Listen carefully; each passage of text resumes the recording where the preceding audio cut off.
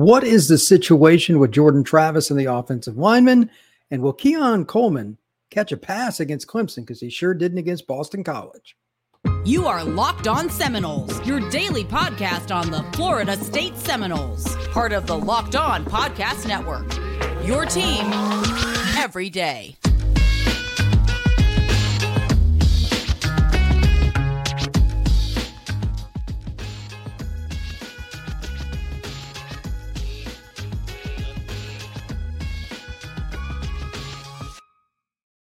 Welcome back into another episode of Locked On Seminoles. I am your host, Brian Smith, and today's episode is going to be a fun one, so make sure you buckle up. Everybody that's an everydayer, I appreciate you coming in. This is a really cool show to be a part of, and I love doing it. It can be found anywhere you get your podcasts for free and on YouTube. We are part of the Locked On Network, your team every day. Three main areas today, just like any other Monday show, but this one's a little bit more unique than I would like it to be. First segment, we're just going to talk about Keon Coleman. 0 catches, why that impacts Florida State all the way through the season. There's a blueprint here. Very important. There's a blueprint because there's film on what he's done well, when he's just done a little bit, and now literally goose eggs in receptions, yards, and touchdowns. Defensive coordinators are going to notice. Second segment, we're going to talk about Jordan Travis, whether or not there's an influence with him being banged up, although he did come back in, give the young man credit, against BC. How the offensive line, being down a couple guys, how that may have changed some things. And then finally, segment 3, we're going to look at the special plays. I mean, Florida State was just garbage in that category against Boston College. It was incredible. Over 300. There might have even been more yardage for BC, and I think there was on like 12 to 15 plays than FSU had for the game. How that kind of stuff has to change because that's what Florida State used against LSU to win. Florida State has to get back to being a big play offense. I talked about it for 2 weeks straight. Now it's kind of switched around. That cannot happen. So we're going to be talking about some interesting stuff and some surprising things. First off, FanDuel. This episode is brought to you by FanDuel Sportsbook, official sportsbook of Locked On. Make every moment more. Right now, new customers can bet $5 to get 200 in bonus bets guaranteed. Visit FanDuel.com/locked on to get started. All right. Let's just dive in here. There is no excuse, coaches or players, for somebody as talented as Keon Coleman not to have a catch. That's utterly ridiculous. He did have a reverse. He got like a yard. They tried to catch him off guard, and BC defended it well. Fantastic. No catches. After the first game, we're thinking this guy's a Blitnikoff Award finalist at worst. Ironic, considering Blitnikoff played at Florida State, but I don't think he had too many games with 0 catches. That starts in the booth, goes to Jordan, the offensive line, right? Everybody's involved because passing game is the most connected part of sport. No two positions are more connected than quarterback and receiver, all these things. Everybody is to blame. And I do not care how much Florida State put an emphasis on bracketing any player, for that matter, on any given play. But obviously, Keon is who they went after. And we can't see from a TV screen what the coverages were post and pre-snap and all that. But obviously, they made an influence towards taking him away and giving away other stuff. And even though they did, the other part of this that's just not acceptable, Florida State's run game was pretty good, but it wasn't great. If they're going to take away your number one passing option, your number one guy, you have to absolutely smoke them throwing the football. And Jaheim Bell had a good day, and they did some subsequent things, but 0 catches. Here's why this matters long term. Now, obviously, they won 31-29, survive and advance. Teams now have a blueprint on what you can or can't do. At least they think they do. It's only 3 games into the season, and every team evolves game to game in college football. Florida State is no different. But if you can't throw over the top, and it's pretty well known that Jordan took a pretty good shot, an awkward one, because Mother Earth has never lost any battles with a human being hitting the ground. He came back and played, and he played pretty well considering. I highly doubt he's going to run as much in the next few weeks. And obviously, Clemson is the opponent this coming Saturday.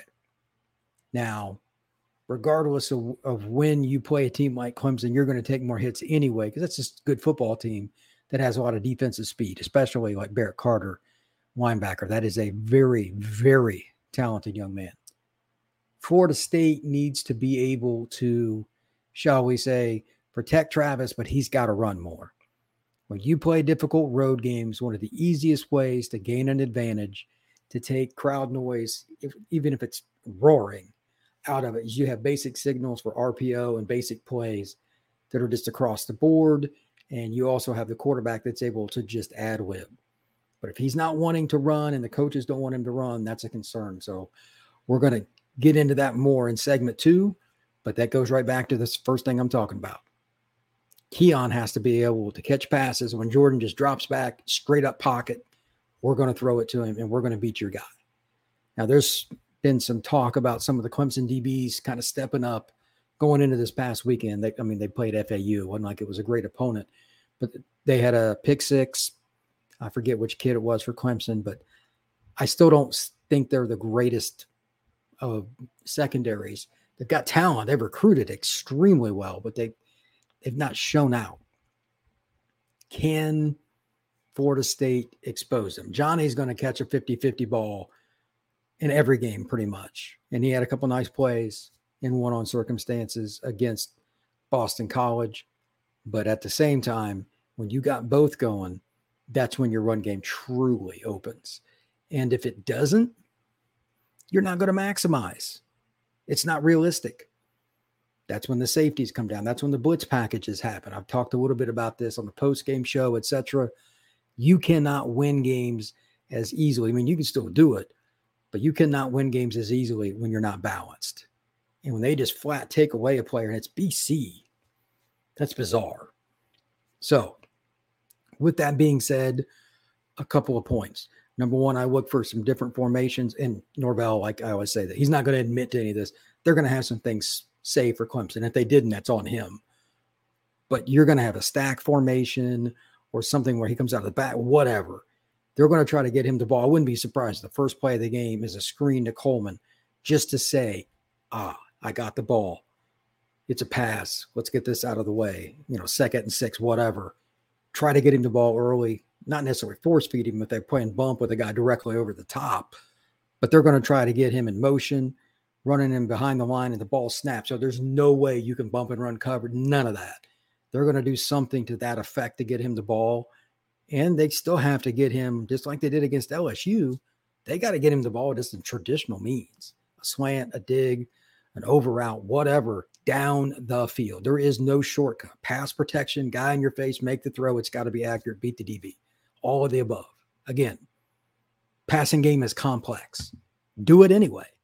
You're not going to the college football playoff unless you can, and you already showed you could against LSU. It's just bizarre that they didn't do very well against BC. But now the motivation is there. It's obvious it was not against Boston College. I'm done talking about that. Florida State completely laid an egg emotionally, and they just have to come along and get over it. The advantage here, though, with the offense, the media is it's going to be hammering them. And quite frankly, rightfully so. Rightfully so, because it's not easy to be that team that is good every week. I get it. But now they're going to be bitching and saying, hey, Clemson's playing better. They got them at home. They're going to get them. They need to use that, in my opinion, as motivation. And if they don't, that's on Florida State as well, because this is the team that's beat you like a half dozen years in a row. If you're not motivated for this game, what's wrong with you? Because, there's no reason not to be. It is one of those situations you just got to be ready for from the outset, and Keon is a way to do it. If he hits a big play early in the game, that crowd will melt. It'll be quiet. This show is sponsored by BetterHelp. Do you ever find that there's just something about trying to fall asleep? Your brain suddenly won't stop talking. Your thoughts start racing right before bed or at another inopportune times. It turns out one great way to make those racing thoughts go away is to talk them through.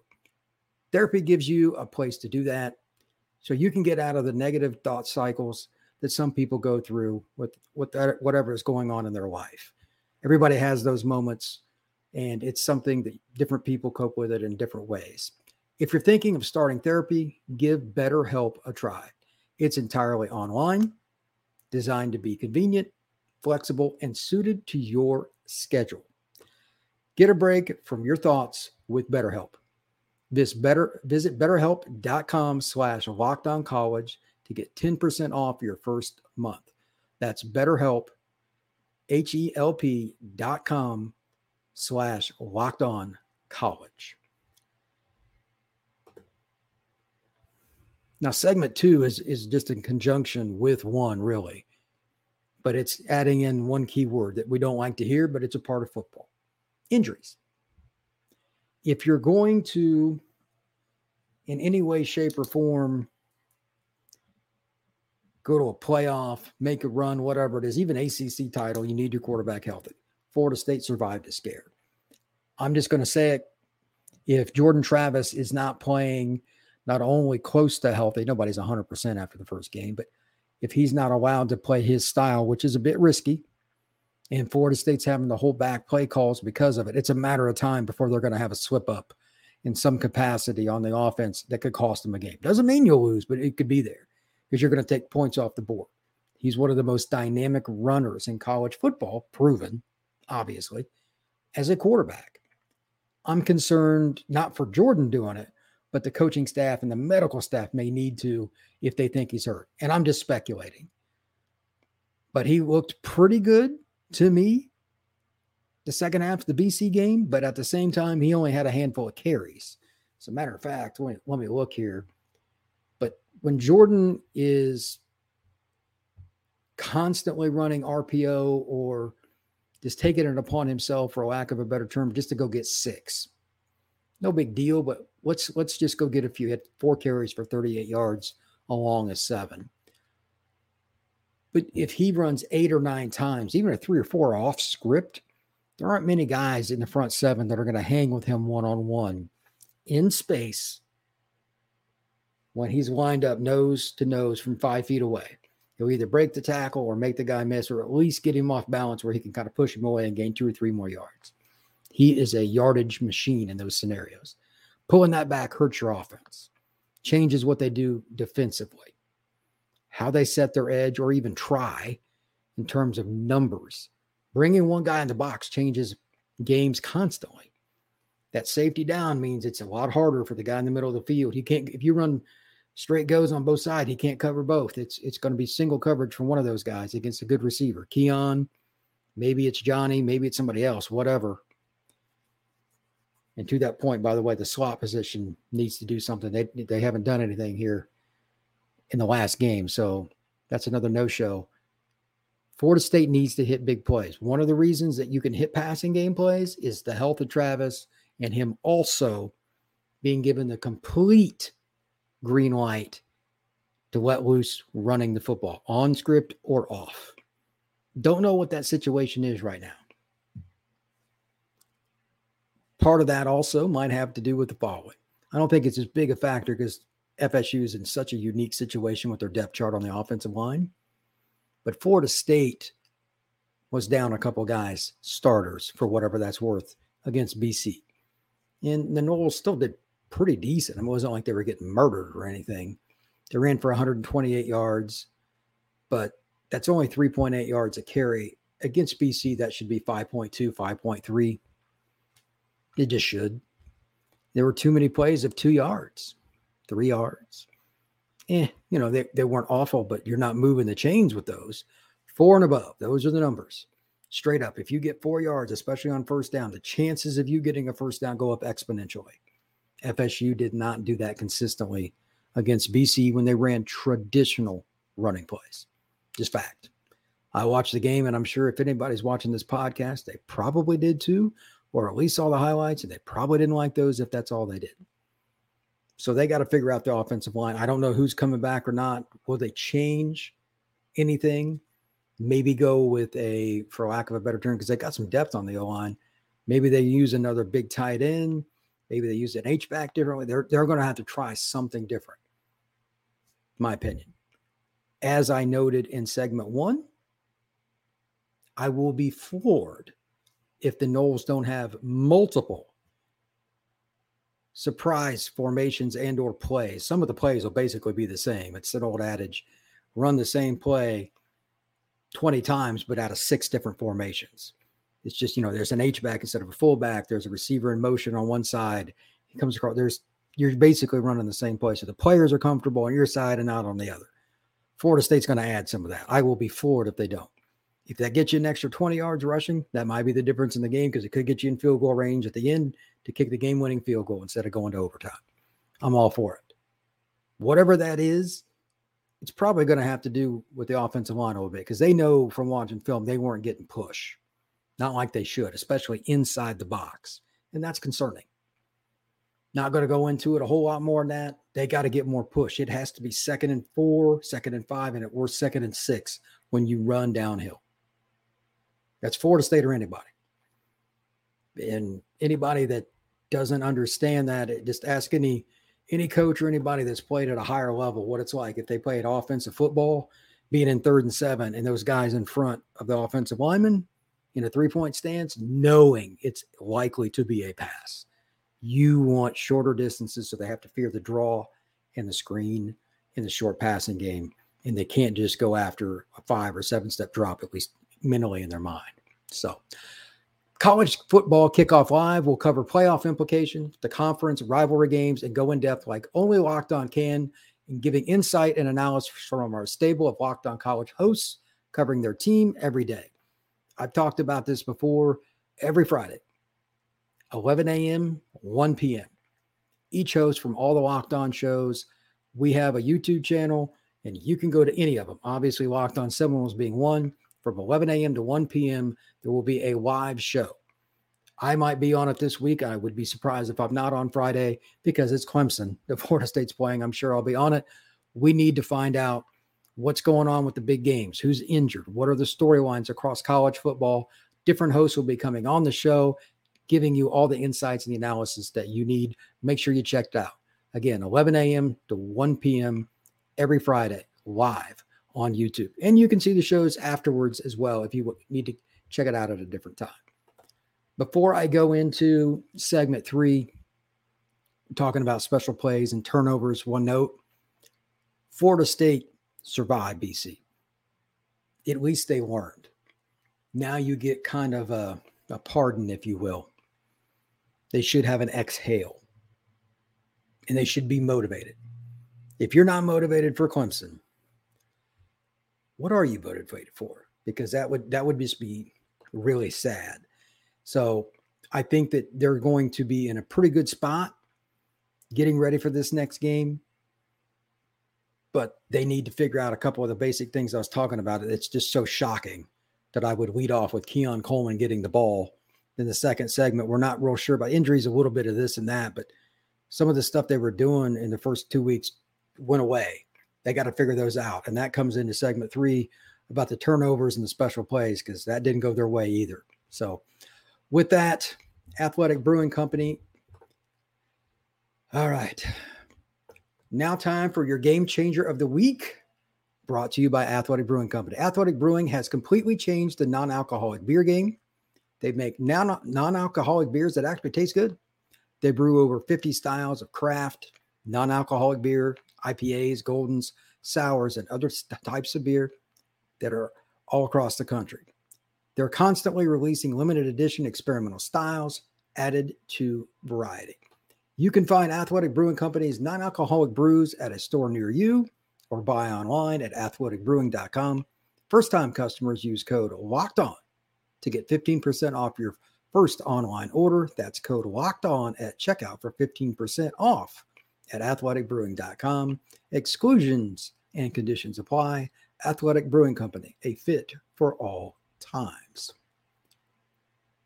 So segment 3, this is not exactly the most shocking thing because, I was looking at the individual big plays for both teams on one of the stat sheets that I had, and I was just like astonished. literally I'm pretty sure it's less than 15 complete plays. BC literally outgained Florida State. So when you talk about that kind of stuff, I mean, it's just 8 plays for BC in passing were for 247 yards. That's almost 31 yards a play. Just so much of it was scramble. And I talked about that all last week. Castellanos, he could really do it. He had a 35, a 32, a 52, a 42, a 25, a 20. I mean, it's just unreal. And 4 carries were 101 yards, including his 45-yarder. Florida State, by comparison, 4 runs for 64 yards. That's not bad, but they didn't even have a 20-yard run. That is a little concerning. The passing game was pretty much on par with what you would want, but if they'd ran the ball a little bit better, they would have hit some more underneath stuff. And Travis threw for just over 200. He probably would have been at 235, 240 easily, if not 270, 280. And they'd have won by 2 scores or more. So all of this leads into the following point. Florida State was terrible in the big play game, which they had owned in the first couple of weeks of college football. Script flipped. If you're going to win in Death Valley, there is no shortcut. You're going to have to hit some big plays. Florida State is going to see multiple blitz packages. You can go back a couple episodes and see me talking about that with what Clemson's going to do. But more than anything else, it's about effort. Beating your guy at the line of scrimmage if you're a receiver or a tight end, H-back, whatever, running back, running a wheel route. You've got to beat that linebacker if they're in man coverage. That could be an 80-yard touchdown.